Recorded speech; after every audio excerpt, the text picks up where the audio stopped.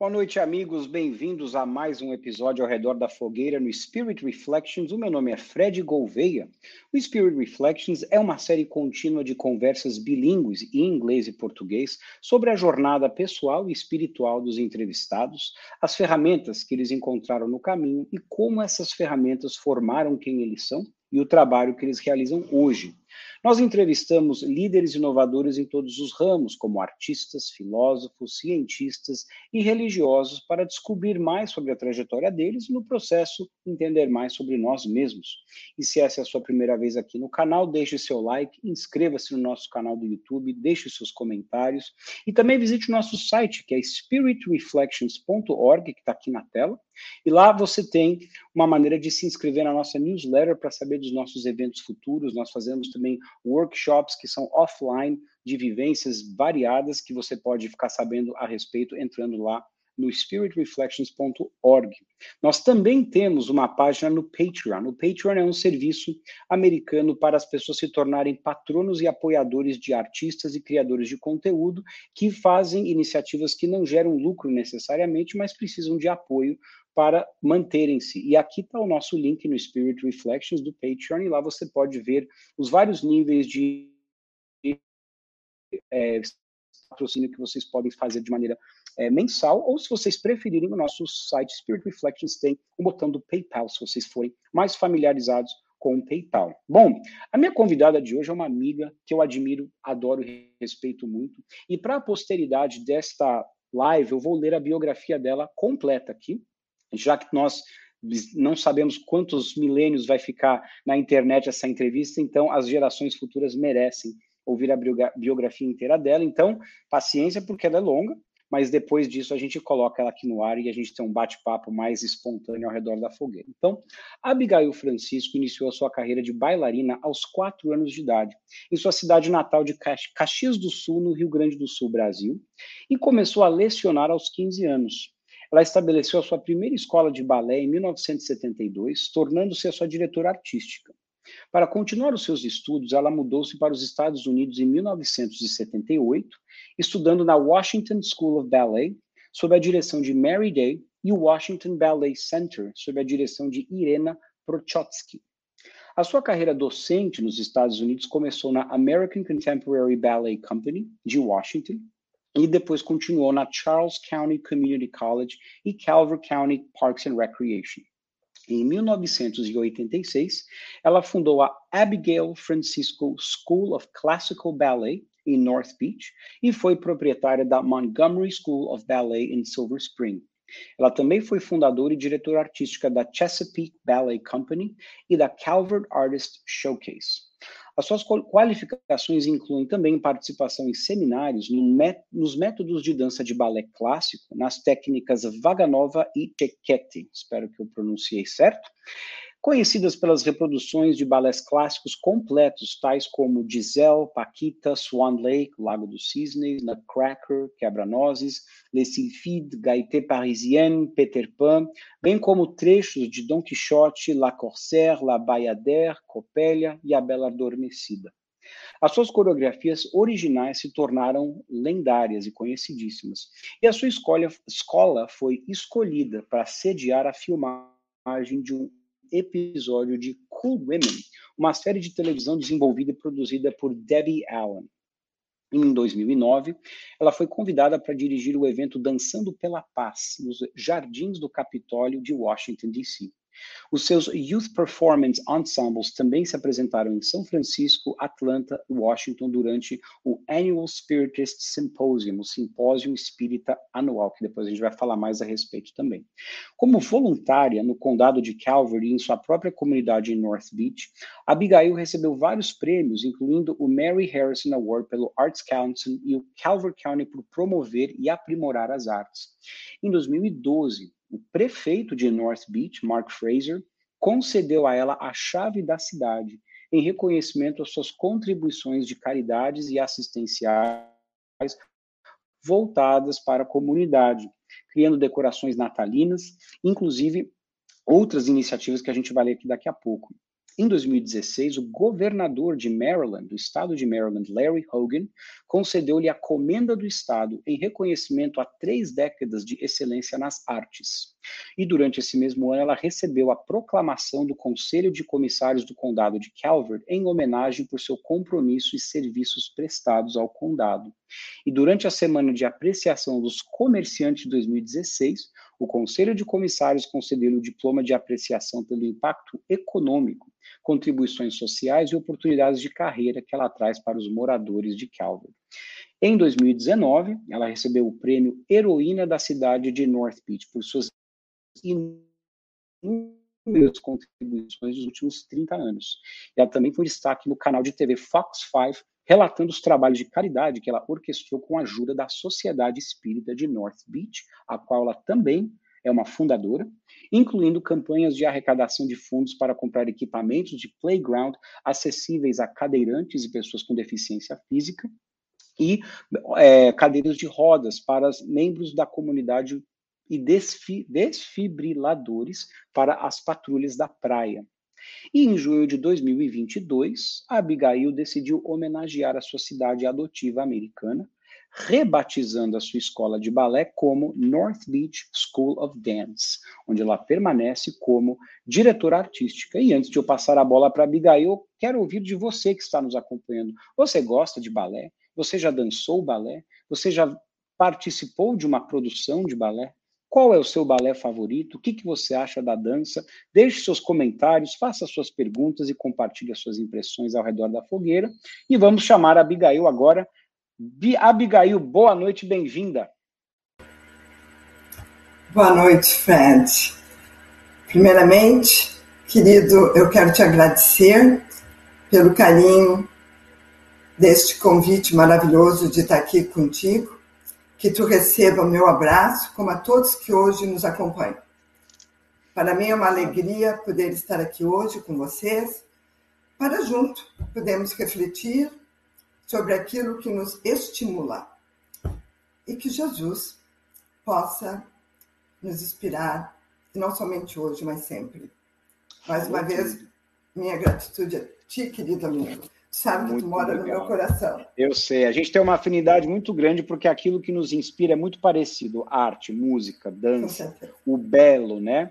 Então, vamos lá para o início em Caxias do Sul, Rio Grande do Sul, para a gente poder sentir um gostinho dessa alma tão bela e tão artística chamada Abigail Francisco. Como é que ela começa nessa trajetória pessoal dela?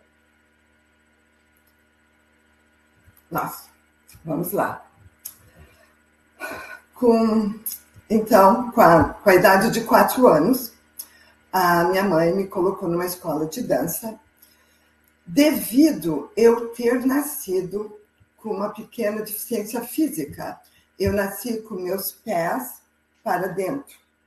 Então, o médico recomendou a ela que me colocasse numa escola de danças, ou a outra opção foi me colocar naquelas botas não tão fashionable, as botinhas pretas. Ortopédicas, não. Então, a minha mãe decidiu me colocar na dança. E, com o passar dos anos, a dança foi corrigindo esse problema físico meu. E, graças a Deus, eu tive a correção completa. E eu fui me dedicando à dança, fui gostando cada dia mais, fui dançando quase todos os dias da semana, até que um dia, Fred, uma das minhas professoras, foi fazer um curso na Rússia, e ela pediu para mim assistir, dar assistência, digamos assim, a outros professores na escola. Eu aprendia muito rápido, eu decorava muito fácil as combinações dos passos. Então, por um mês, eu auxiliei essas aulas.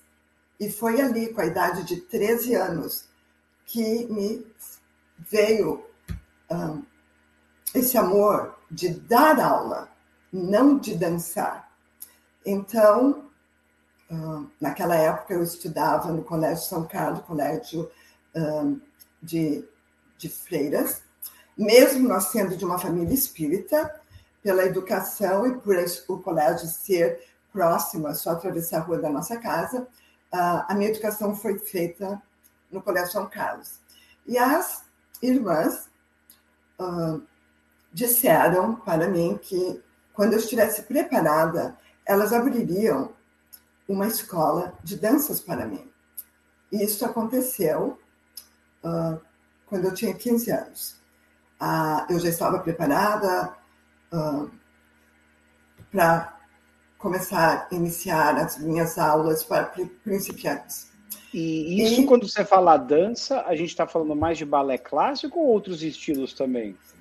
Eu, Fred, por 50 anos, o meu estilo é clássico. Mas dentro da minha escola hoje, lógico que a gente oferece jazz, sapateado, Broadway, modern, contemporâneo.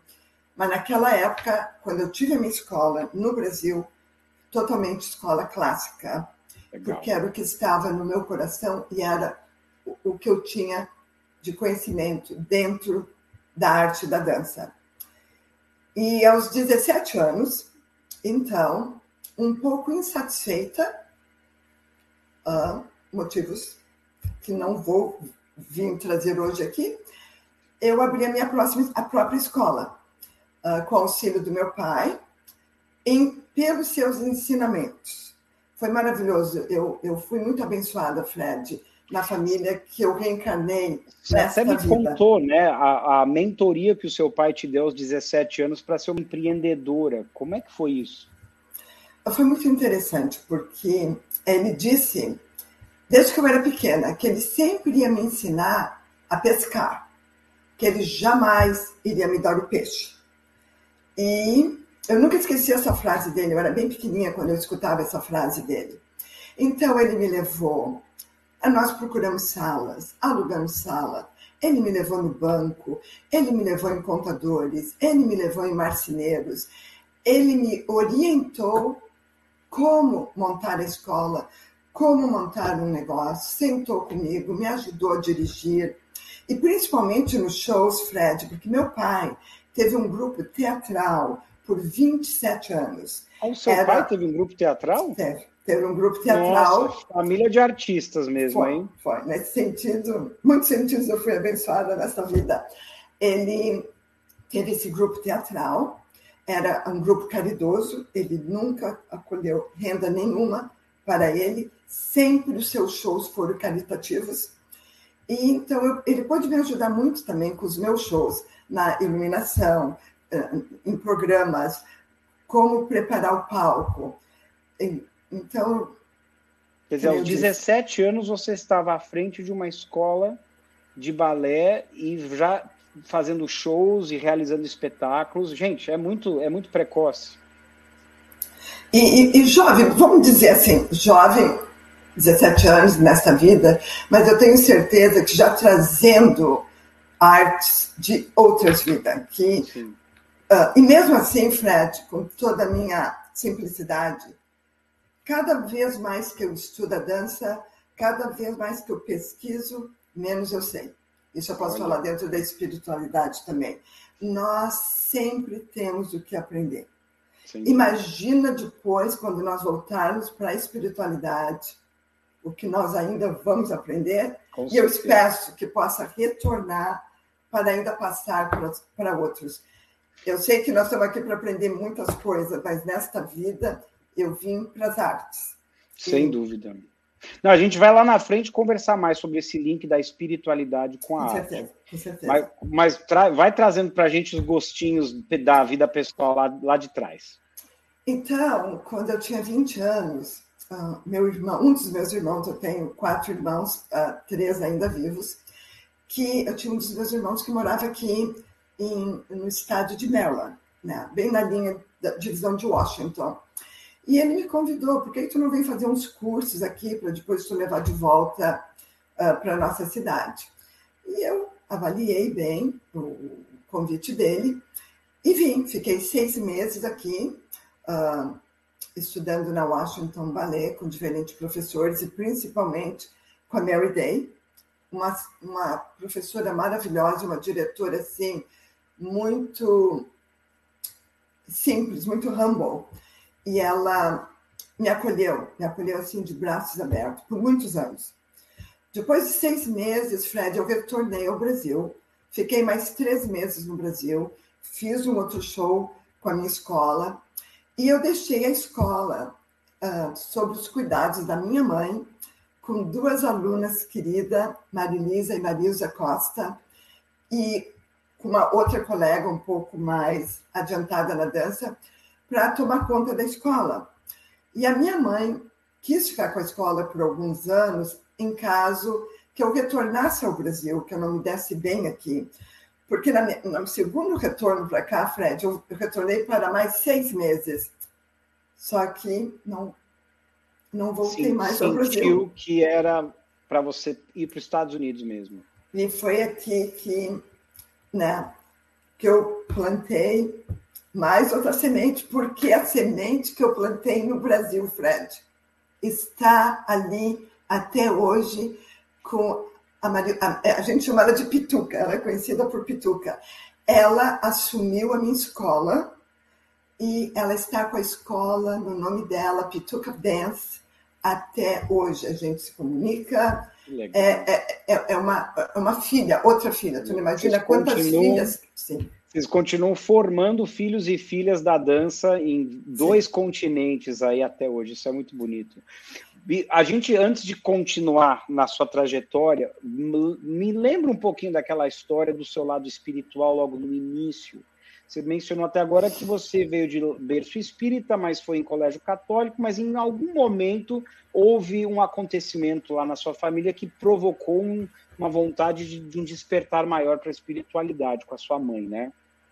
Certo, a minha mãe é do norte, minha mãe é de Aracaju, meu pai era do sul, e meu pai estava no exército, foi bem no final da Segunda Guerra Mundial. Meu pai tinha sido transferido para Aracaju para proteger a costa brasileira e conheceu minha mãe, se apaixonaram naturalmente e casaram, e eles foram morar no Rio de Janeiro primeiro e depois se dirigiram para São Paulo.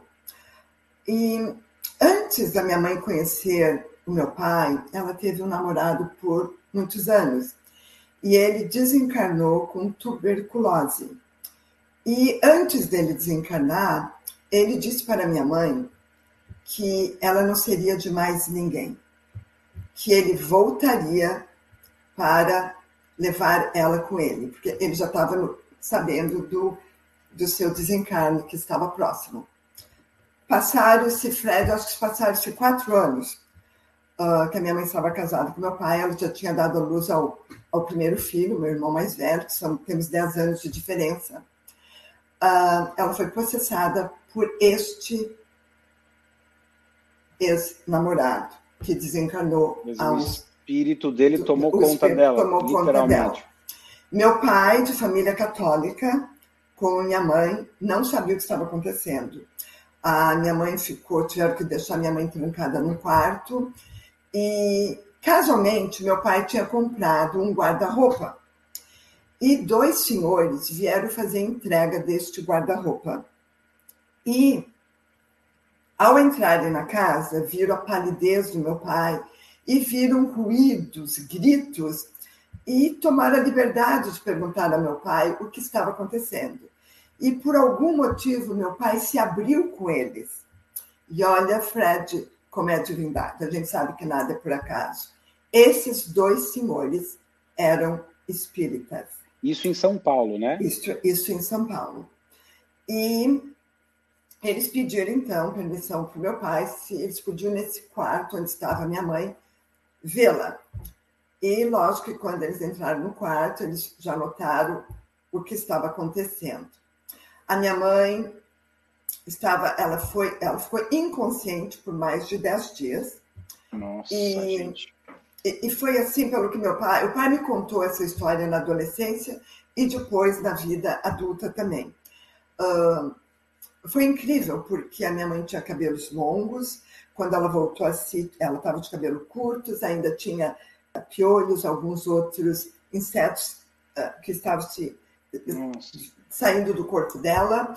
Ela, por dias, falava, lógico, com voz masculina, mas, com a graça de Deus, esses 2 senhores com a ajuda do centro espírita que eles frequentavam, por 10 dias, Fred, 10 noites, eles deram uma assistência enorme a meus pais e conseguiram doutrinar esse irmão, conseguiram explicar a esse irmão o que estava acontecendo e conseguiram encaminhá-lo para a espiritualidade. Então, a partir deste ocorrido, meu pai se interessou pelo estudo do espiritismo. E desde ali, ele nunca mais deixou de estudar e de praticar esta doutrina tão maravilhosa. Uau. Chegando em Caxias do Sul, ele procurou centros, ajudou a fundar centros e começou não somente a sua vida espiritual, se alargou, como ele começou muitos trabalhos de caridade na cidade. Então, eu fui criada numa família espírita e caridosa. E eu acho que a caridade em mim nesta vida vem natural, principalmente pelo que eu via e pelos ensinos que a mim foram dados. Meu pai fundou o primeiro albergue em Caxias do Sul. A minha mãe fundou o primeiro clube de mães na cidade. Explica pra gente o que é esse albergue, Biga. Desculpa, eu te chamo de Biga como amigo, mas eu sei que é Abigail. Não, por favor, querida, continua me chamando de Biga. Eu até me sinto até mais jovem. Ai, que bom. Então, Fred, é uma casa de abrigo para as pessoas sem casas, as pessoas necessitadas. É uma casa que acolhe o indivíduo a ir dormir lá, e antes de dormir eles tomam banho. Eles têm uma refeição, na época era sopa, porque eu me lembro, Fred, de ir, quando eu nasci, nos restaurantes com meus pais, eles davam ossos para nós, davam vegetais que não tinham sido usados para nós levar neste albergue, para fazer as sopas, para dar para os necessitados, como também o café da manhã. Legal. Também nós fizemos tanto projeto de agasalhos, de cobertas, para fazer cobertores, né? Quilt, me desculpa, eu não sei como falar quilt. Sim, mantos, né? Mantas. Tudo que nós fazíamos para auxiliar os irmãos menores e necessitados. Maravilha. Então, e também a minha mãe, ela fundou o Clube de Mães. Hoje nós temos mais de 150 clubes de mães na cidade, que o Clube de Mães, na época que a minha mãe fundou, Fred, era para auxiliar aquelas famílias mais necessitadas, como aprender a costurar, como aprender a fazer trabalhos manuais, fazer colares, e criar uma lojinha para poder vender e esse dinheiro ajudar a comunidade. Ensinar as mães a pescar. Isto. E meu pai, eu ia desde criança no centro espírita. Eu me lembro de conhecer o Divaldo com a idade de 8 anos, na Casa da Criança. Eu me lembro que foi no centro espírita, na Casa da Criança. Eu tinha 8 anos, né, quando eu conheci o Divaldo pessoalmente. Maravilha. E já tive muitas oportunidades aqui na América de estar ao lado dele, de ouvir alguns conselhos, que depois eu até quero comentar um conselho que ele me deu. Sim. Mas, então, esse foi um dos motivos, esse foi o motivo maior que meu pai se interessou pelo espiritismo, por essa ajuda e essa doutrinação que foi dada a este irmão menor necessitado quando eles moravam em São Paulo. E você disse que o seu pai também foi recomendado que ele também visitasse terreiros de Umbanda, né? Isso. Ele foi chamado, acho que chamado, assim, numa das reuniões mediúnicas, então foi aconselhado a ele a visitar centros de Umbanda, levar o evangelho a eles e ver a necessidade de algum auxílio que eles talvez estivessem necessitados. E eu acompanhei ele nessa jornada. Eu me lembro que eu gostava muito de conversar com o Pedro Velho. E o respeito, né? O respeito que nós temos que ter todas as doutrinas, a todas as religiões. Porque o importante, Fred, é nós amarmos ao nosso Criador, tentarmos o máximo possível seguir o exemplo desse nosso irmão maior, que nós lhe damos o nome de Jesus neste planeta, e sermos caridosos. Se nós não tivermos esse amor e caridade, nós vamos vencer. Não tenho dúvida nisso. Com certeza. Vigo, eu estou curioso de enxergar uma imagem de você estando nestes vários terreiros, e como é que foi a sua impressão das danças, das músicas, dos ritmos, já que isso é tão parte da sua essência? Agora, nós estamos falando em conjunto com a espiritualidade ou só dentro da dança? Os dois. Os dois. Ok. Bem, não é fácil, Fred. Não é todo mundo, vamos dizer assim, que tem a possibilidade ou habilidade de fazer coreografias. Não é toda bailarina que um dia será uma professora de balé. E também tem muitas professoras de balé que não serão bailarinas. E tudo isso é ok, isso aí tudo é ok. Agora, Fred, quando eu entro aqui na minha escola, a primeira coisa que eu faço uma oração, eu caminho pela escola, eu peço luz para as crianças, para os familiares. E quando eu vou fazer coreografias, quando eu peço inspiração por músicas e por coreografia, vem, mas não é sempre que vem. Às vezes eu fico ali tentando me inventar e não adianta, não vem. Então eu tenho que acalmar o coração, eu digo daqui a pouco vem uma ideia, uma visão, sabe? E voltando para dentro da doutrina espírita, eu gostava de ver, às vezes, não os preto velho, mas quando vinham os índios dentro da Umbanda, eu gostava de ver eles dançar, eu era criança ainda. Então, isso me chamou a atenção ao estudo da onde a dança originou, né? Porque eu era criança ainda, eu via eles dançando e batiam os pés, sabe? Eu achava legal, eu gostava do ritmo. E daí eu comecei a estudar aonde surgiu a dança. Até hoje, eu não tenho resposta. É um mistério, né? Eu sei que a dança, as sílabas da dança surgiu em volta de 1400. Mas daí nós estamos falando das sílabas, criada primeiramente por Tcheikeri, né? O Tcheikeri pai, depois em 1600 o Tcheikeri filho continuou. Mas nós vamos voltando, né, em outras épocas, na época de corte, que era o entretenimento. Obrigado, por os convidados dos reis. Isso. Então, eram peças de balé misturada com teatro por 7, 8 horas. E daí tu vai voltando. Vamos indo, então, para a parte egípcia. Durante o Egito, as danças daquela época, danças de rituais também, tudo é dança, né? Sim. Não estou dizendo que eu concorde com rituais ou não rituais, eu respeito. Daí vem os incas, daí vem os maias, daí, entende? Então a dança, a música, não podemos dizer aonde teve o início, a não ser o início das sílabas, vamos dizer assim, né? E com o tempo, eu fui estudando outros métodos, até que eu encontrei o método russo, o método de Vaganova. Eu estudei no Brasil o método francês.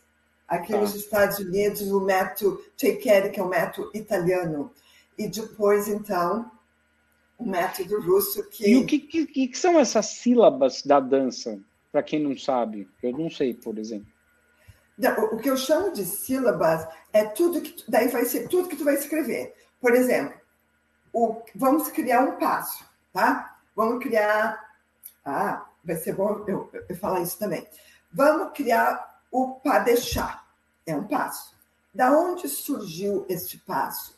Pessoas no passado, artistas, professores de dança, começaram a observar animais. Então, este é o passo do gato. Então, o nome é pas de chat, né? Daí nós temos o pas de cheval, que é o movimento do cavalo, o passo do cavalo. A analogia aos animais.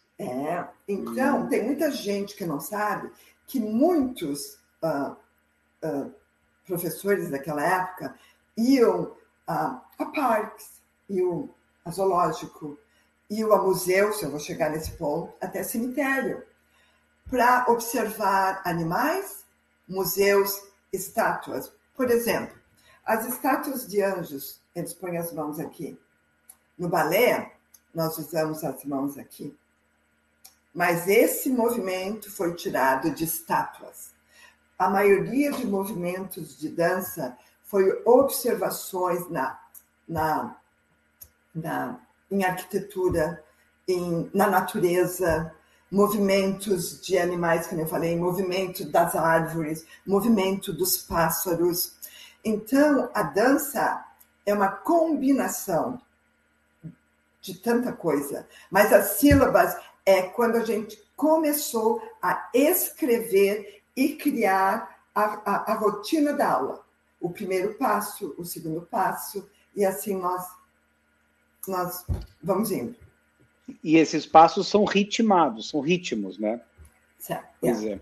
É engraçado, você nos remontou ali na época da França, da aristocracia francesa do século XVII, e tem uma história curiosa que ela é trágica, ela é tragicômica, na verdade, que é do compositor francês Jean-Baptiste Lully, que foi um compositor muito famoso de óperas, e ele regia usando o ritmo do bastão que ele batia no chão para manter a orquestra, os dançarinos, os cantores no ritmo que ele queria. E ele morreu de gangrena, porque ele bateu aquele bastão uma vez no pé dele, tão forte que ele sangrou até morrer, e assim foi a morte de Jean-Baptiste Lully. Quando você começou a falar dos ritmos, me veio a cena dele, porque é tragicômica, né? Então, enfim, a gente tem métodos hoje um pouco mais sutis de mostrar o ritmo, tanto a professora de balé quanto o maestro nas coreografias, né? Eu teve época que eu usei bastão também. Aliás, diga-se de passagem que eu já observei você dando aula, a Abigail é super simpática, tal, mas ela é uma disciplina ferrenha. Ai dos alunos saírem da raia, fugirem da raia, que ela põe eles na raia. E tem que ter isso mesmo, né? Mas conta do bastão. Não, a disciplina, dentro da minha escola, Fred, a disciplina vem em primeiro lugar. O respeito, naturalmente, à disciplina. Mas uma coisa, Fred, as crianças sabem, elas veem o amor que um professor tem. Elas conseguem ver o amor que eu tenho por elas, mas quando eu entro na sala, eu só faço assim. É um silêncio total. Mas essa disciplina que eu dei para eles.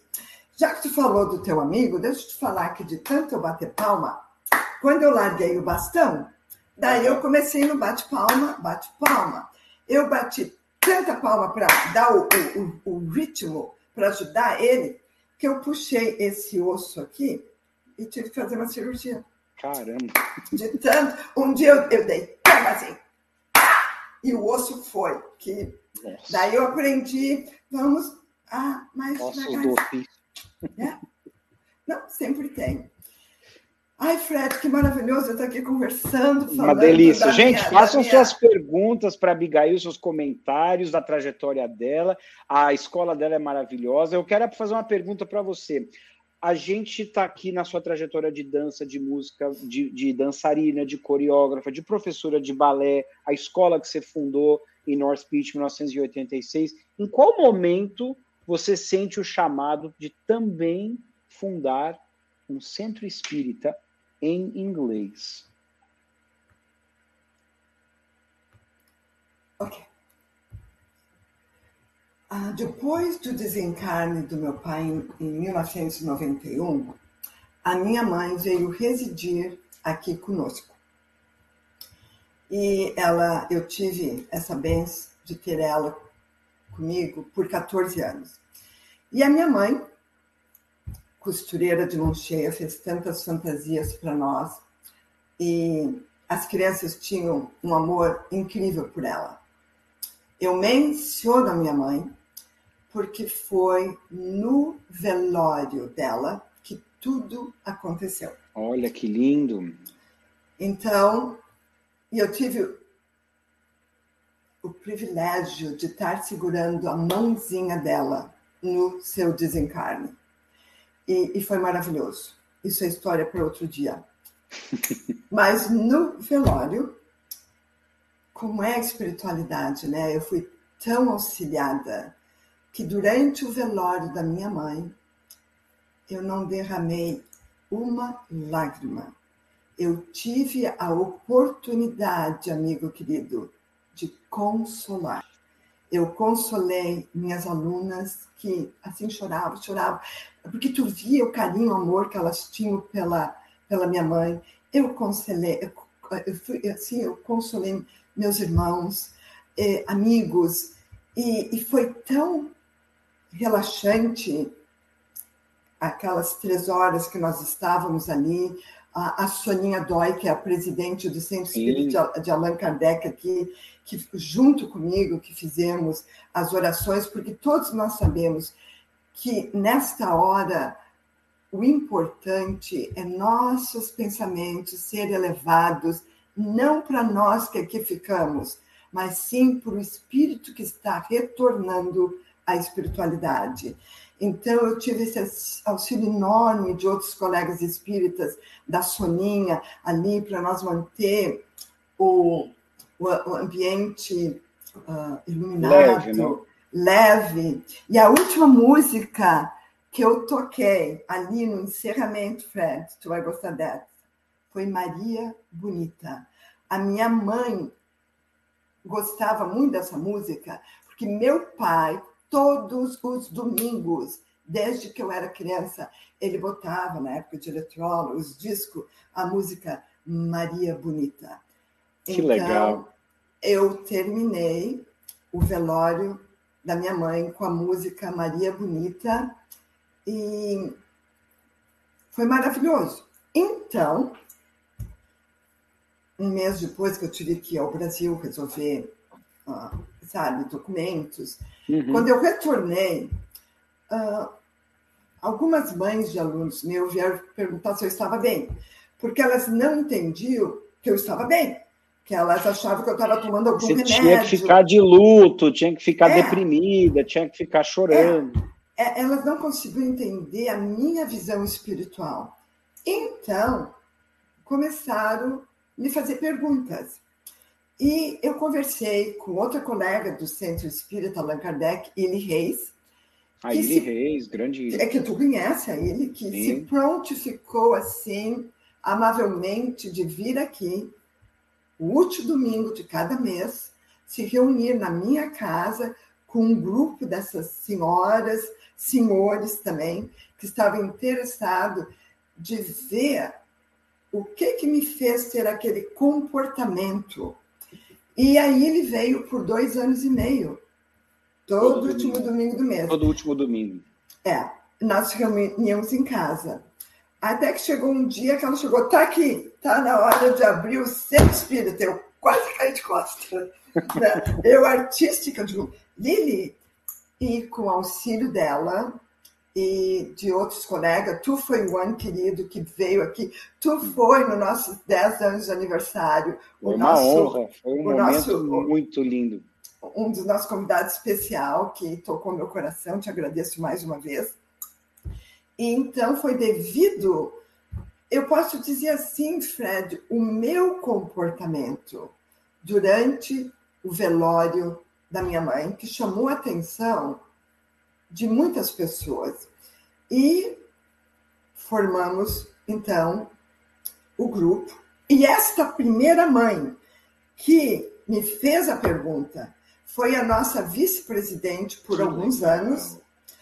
Ela já desencarnou e desencarnou espírita e também foi muito bonito. Foi muito bonito o desencarne dela. Eu acho que muitas pessoas podem me estranhar dizendo que foi muito bonito, porque eu acho a morte é linda, tudo é lindo. O nascimento é lindo, a morte é linda. Eu não quero dizer que porque eu sou artista que eu acho tudo bonito. Lógico que tem coisas feias que a gente não quer ver, mas a morte é linda, né? Porque ninguém morre.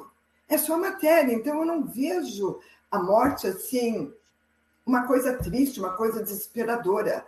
É uma coisa natural que vai... Bonito que você esteja falando isso, porque é tão urgente a gente ressignificar de modo coletivo a maneira que a gente percebe, sente, se prepara para a morte. Independente de religião, é um estado interno, como você mesmo se comportou, como você diz, né? É de total aceitação e de regozijo por saber que uma pessoa está fazendo essa transição, né? E, Fred, que lógico que é normal chorar, não estou dizendo que eu não chorei, claro. Mas nós temos que ter o choro controlado e nós temos que ter compaixão. Fred, tu não me leva mal que eu vou te dizer. Eu não tenho pena de ninguém. E gostaria que ninguém tivesse pena de mim. Eu acho um sentimento negativo. Nós temos que ter compaixão. Nós temos que ser irmãos. Nós temos que nos dar as mãos. Nós temos que auxiliar. Nem que seja com um sorriso, nem que seja em pegar um papelzinho no chão e botar ali na lata do lixo.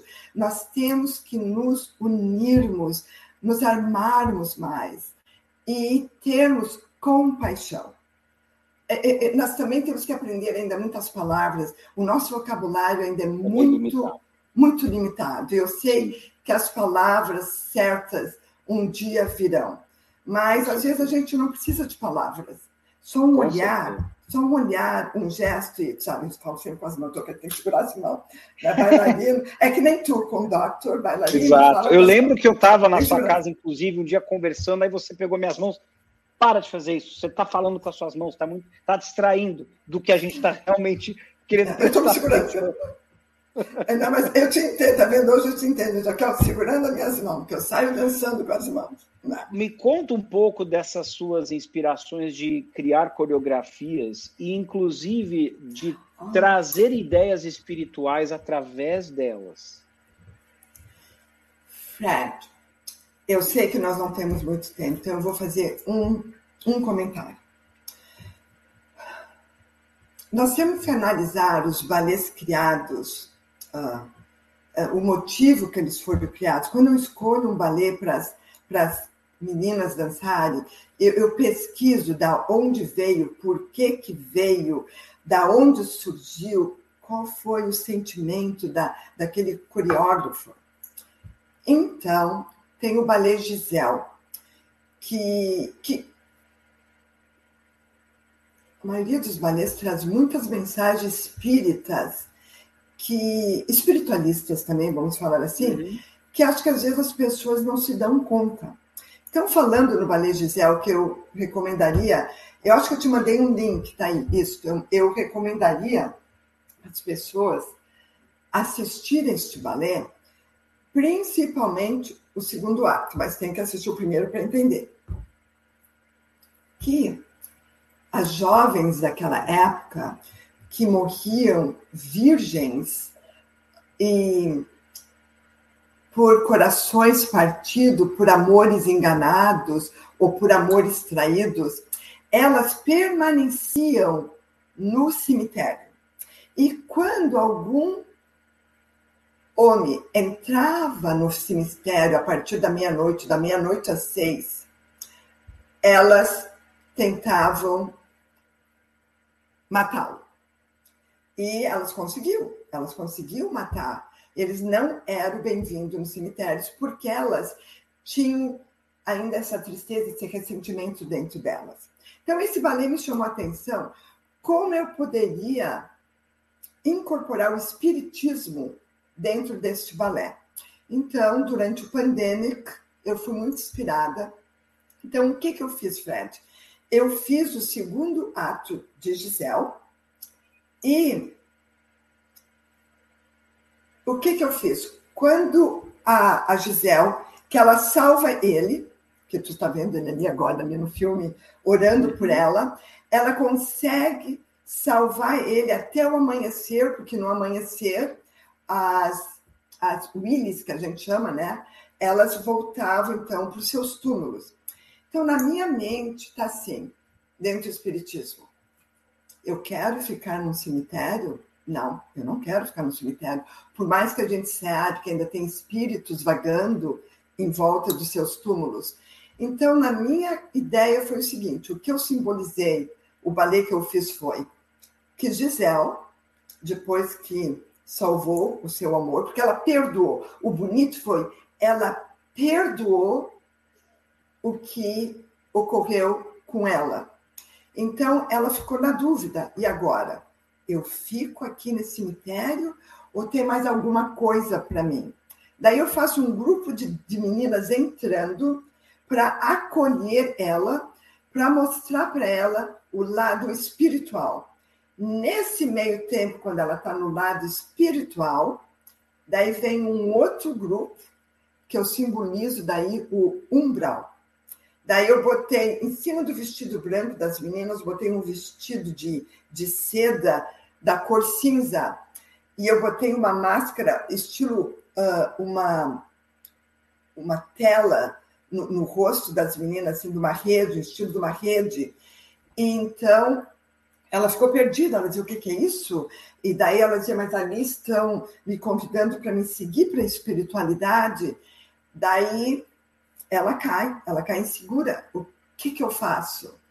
E daí ela decide ir para a luz. Foi muito bonito quando eu encerrei, porque ela está indo no final, vem os espíritos buscá-la, e ela segue, eu boto uma luz, e ela vai indo na direção da luz. Então foi assim que eu consegui, eu tive essa inspiração de continuar a história de Gisele, sabe? Eu continuei dizendo, peraí, eu não quero ficar aqui, o que é isso? Vou ficar aqui? Ficar vagando no cemitério. No cemitério. Então, ela perdoou ele, ela visitou diferentes áreas dentro na espiritualidade, ali com os grupos de meninas, e seguiu para a espiritualidade. Foi assim, um dos balé. Então, por isso que eu digo, é muito importante, Fred, a gente olhar os balés. Se tu olhar, por exemplo, o balé Raimunda, né? O balé Raimunda, ela tem sonhos, ela tem visões neste balé. Vamos falar do Bela Adormecida, né? O Bela Adormecida, eu também aconselho vocês lerem a história da onde surgiu o Bela Adormecida, o que fez os escritores daquela época escrever a Bela Adormecida, tanto na França, na época da Inquisição, tanto na Alemanha, né? Daí vem a parte do comunismo, né? Sim. Então, todo mundo diz, a Bela Adormecida, porque a gente está olhando a Bela Adormecida de hoje. Mas vamos pesquisar o que aconteceu lá atrás. E quando Tchaikovsky, então, decidiu fazer o balé A Bela Adormecida, qual foi a visão dele, o que ele melhorou? E ali tu vai ver que uma das madrinhas fadas foi esquecida. Por que ela foi esquecida? Porque ela estava isolada, ela resolveu se isolar ou ela foi abandonada. Qual dos dois? Daí foi um erro da sociedade que abandonou ela. Por que ela desejou aquele mal? Daí vem como falo, wishes? Os desejos. Os desejos para a afilhada. É muita profundidade nós entrarmos em histórias e analisarmos. Por isso que eu sou muito cautelosa com os balés que eu escolho, assim Sim. como com as fantasias que as minhas alunas usam. E eu tento ensinar também, Fred, porque eu quero te dizer outra visão espírita, que eu tive duas, porque nós não vamos ter mais tempo. Não, tranquilo. A visão espírita que eu tive quando eu comprei o terreno da minha escola, eu estava na frente do terreno, há 40 anos atrás, olhando para o terreno. Eu dava aula naquela época para parque de recreação aqui para American Contemporary Ballet Company. E quando eu olhei para o terreno, eu vi um prédio azul. Mas eu queria o prédio amarelinho. E eu via o prédio azul. Mas que coisa! Eu vou construir a minha escola amarelinha, eu quero amarelinha. Daí, de repente, olhei, eu vi 2 andares. Eu digo, que coisa! E os 2 andares eram amarelinho. Mas o primeiro era azul. Eu digo, que coisa! Longa história curta, o meu vizinho, que se tornou meu pai americano e minha mãe americana, estavam reformando a casa e fizeram a casa toda azul, Georgetown Blue. Eu te falei aí, vou fazer meu estúdio azul. Daí eu fiz o estúdio azul. Daí, a minha mãe que deu a ideia de eu e meu esposo, o Bill, construirmos o 2º andar. Nós estávamos procurando outra casa para comprar. Aí a minha mãe disse, por que você não constrói aqui? Tu já fica na escola. E daí, o meu amigo que me ajudou a desenhar a escola, ele é um decorador, eles vão fazer amarelinha. Olha bem. E eu tive essa visão, orando, eu vim orar quase todos os dias na frente do terreno. E não, na época eu não estava tendo condições financeiras para começar esta construção. É muito lindo, porque eu já estive lá algumas vezes, é um lugar maravilhoso, paradisíaco, perto do mar ali, é lindo. Nós somos meia quadra da água, pegando essa energia maravilhosa. E a outra visão, na época eu estava vindo do Centro Espírita Allan Kardec, que eu já frequento lá há mais de 25 anos, mesmo tendo eu ainda continuo frequentadora. Lógico que com pandemia a gente se afastou um pouco pessoalmente, né? Eu estou chegando na nossa cidade, e antes de chegar na nossa cidade, eu estou passando por outra cidadezinha chamada Chesapeake Beach. Uhum. E ela estava toda iluminada, era um mês antes de Natal, toda bonita, iluminada, arranjos de Natal. Daí, quando eu chego na nossa cidade, uma escuridão total, Fred. Eu disse assim para mim mesma, estou entrando no umbral. Foi o que me passou na cabeça, olha bem a minha imaginação de artista aqui. Numa cidade toda iluminada, eu entrei aqui. Uma escuridão, uma arvorezinha de Natal ali no pier, de 8 pés. No dia seguinte, fui na prefeitura e disse, nós temos que fazer alguma coisa. Longa história curta, o prefeito não tinha verbas, me permitiu com as minhas alunas, aí vem a história das crianças, que eu gosto de envolver, né, as alunas, os pais também no gostam trabalho disso. Comunitário. Isso. Nós botamos luzinha em todas as árvores na frente d'água. E com o tempo veio outro prefeito e eu consegui montar toda a iluminação da cidade para Natal, mas eu agradeço isso à espiritualidade. Foi um choque para mim aquele dia, saindo de uma cidade toda iluminada, entrando numa cidade totalmente na escuridão. Você vê o ímpeto da sua alma de sempre trazer o belo, inclusive numa iluminação natalina que alguém pode olhar e falar, nossa, isso é tão trivial. Mas não, como isso faz bem para o espírito, para toda uma cidade, na época natalina, se a cidade está toda embelezada de luz e precisa de alguém que vai ser a pioneira, que vai arregaçar as mangas e convencer as pessoas da necessidade disso, né? E é lindo ver as crianças botar os garland, botar os bowl no boardwalk. A árvore hoje é do tamanho quase da minha casa, de 2 andares. A árvore é linda, maravilhosa. E envolver a comunidade, né? Não é somente meus alunos, nós já envolvemos outros grupos. E assim foi indo dentro do espiritismo, dentro da dança. Nós dançamos para os velhos, para os veteranos. Nós dançávamos, Fred, dentro dos hospitais. Infelizmente agora, por causa da pandemia, acabou, mas eu me lembro que nós íamos dançar para as criancinhas que já estavam com câncer, já no seu terminal. Então, é muito importante isso para mim. Eu sou uma escola não competitiva, não estou recriminando nenhuma escola que faz competição. Eu escolhi que a minha escola vai levar artes e caridades a outros, não através de competição, mas através de um movimento de amor, através de deixar as crianças, os velhinhos ali, tocar nas fantasias das crianças. Então, nós com nossas escolhas.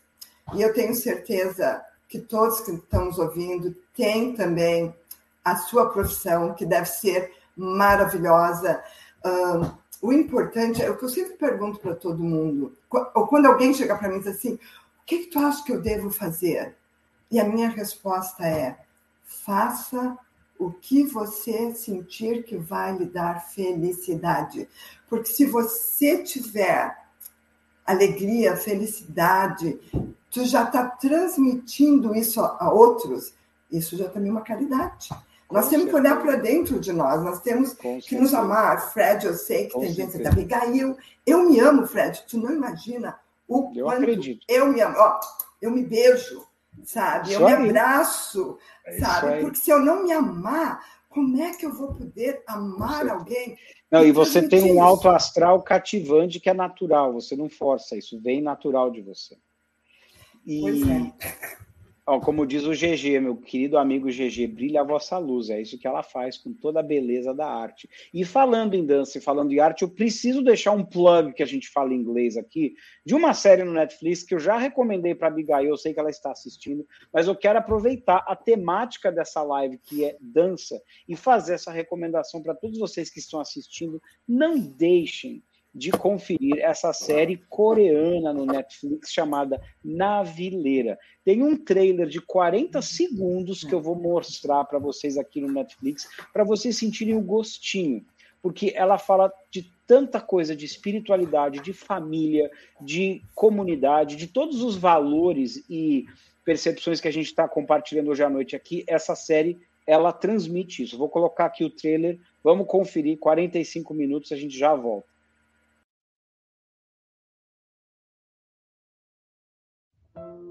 저는요, 한 번도 하고 싶은 걸 해본 적이 없습니다. 이 말이 저주가 됐는지 나 잘 못 살아. 앞으로 어떻게 살아야 될지, 내일이 있는지 없는지도 몰라. 제로가 삶은 딱 한 번이더라. 그래서 난 지금 이 시간이 소중해. 할아버지, 발레가 왜 하고 싶어요?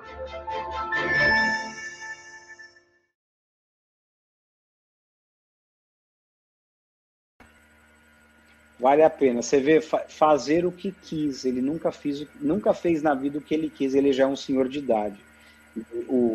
Toda a série de 12 episódios conta essa trajetória da alma, do espírito, fazendo aquilo que o coração dele quer. Assistam, vale muito a pena. Eu já estou no 5º episódio, Fred. Ótimo. E o lindo é que meu marido está assistindo comigo. Fred, antes de nós finalizar, eu só queria dizer mais uma coisa. A música é maravilhosa. Qualquer movimento que vocês não tenham vergonha de mexer um braço, de fazer um mexidinho, porque isso faz bem, Todo mundo pode dançar. Não é todo mundo que será profissional.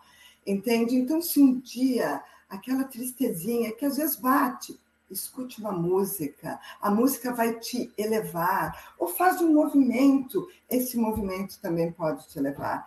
Então, a arte, e eu sou abençoada com a arte da dança, porque a arte da dança tem todas as outras artes junto com ela. Desculpa, Fred, que eu sei que tu toca violino, tu toca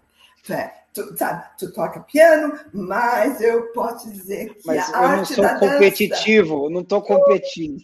A arte da dança tem a música, tem os cenários, que é a pintura, tem o desenho, o artista do desenho. Então, nesse sentido, eu sou super privilegiada. E eu sei que todas as carreiras são maravilhosas, né? Então, Fred, fica aqui o meu abraço caloroso e fraterno. Que Jesus nos abençoe e nos inspire sempre. E que o nosso bom Pai possa iluminar a todos nós. Muito obrigado, Biga. E eu quero aproveitar esse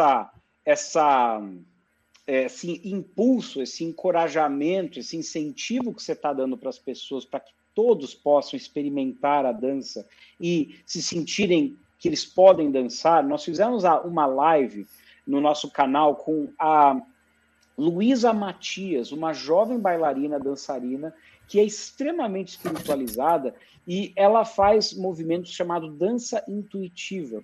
E ao vivo no ar, ela nos conduziu numa vivência experiencial de nós movermos o nosso corpo a partir de movimentos, danças e ritmos que ela criou. E foi uma experiência incrível, porque eu mesmo saí da câmera e fiz a experiência que ela prescreveu e eu me soltei de um jeito que eu nunca achei que eu ia conseguir me permitir soltar. É interessante a coisa da gente se permitir o soltar nos movimentos da dança, né?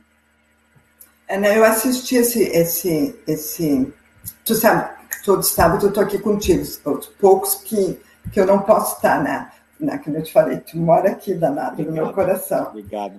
Né? E é isso, se movimentem e não tenham vergonha, se amem. E mais uma vez, Fred, querido, um beijo e que Deus abençoe a todos nós e continue nos dando as oportunidades de crescimento e que nós possamos parar para vê-los e para poder segui-los. Temos que descansar a mente, senão a gente pede e não para, né? Daí tem que parar para poder ouvir o que a espiritualidade está nos intuindo, está querendo nos auxiliar. Então, que o caminho de todos seja sempre muito iluminado. Que bom, Biga. Obrigado por esse estímulo nesse sábado à noite. Não sai daí que a gente vai conversar depois do que acabar a transmissão. Amigos, obrigado por estarem conosco mais uma vez ao redor da fogueira e até o próximo episódio. Tchau!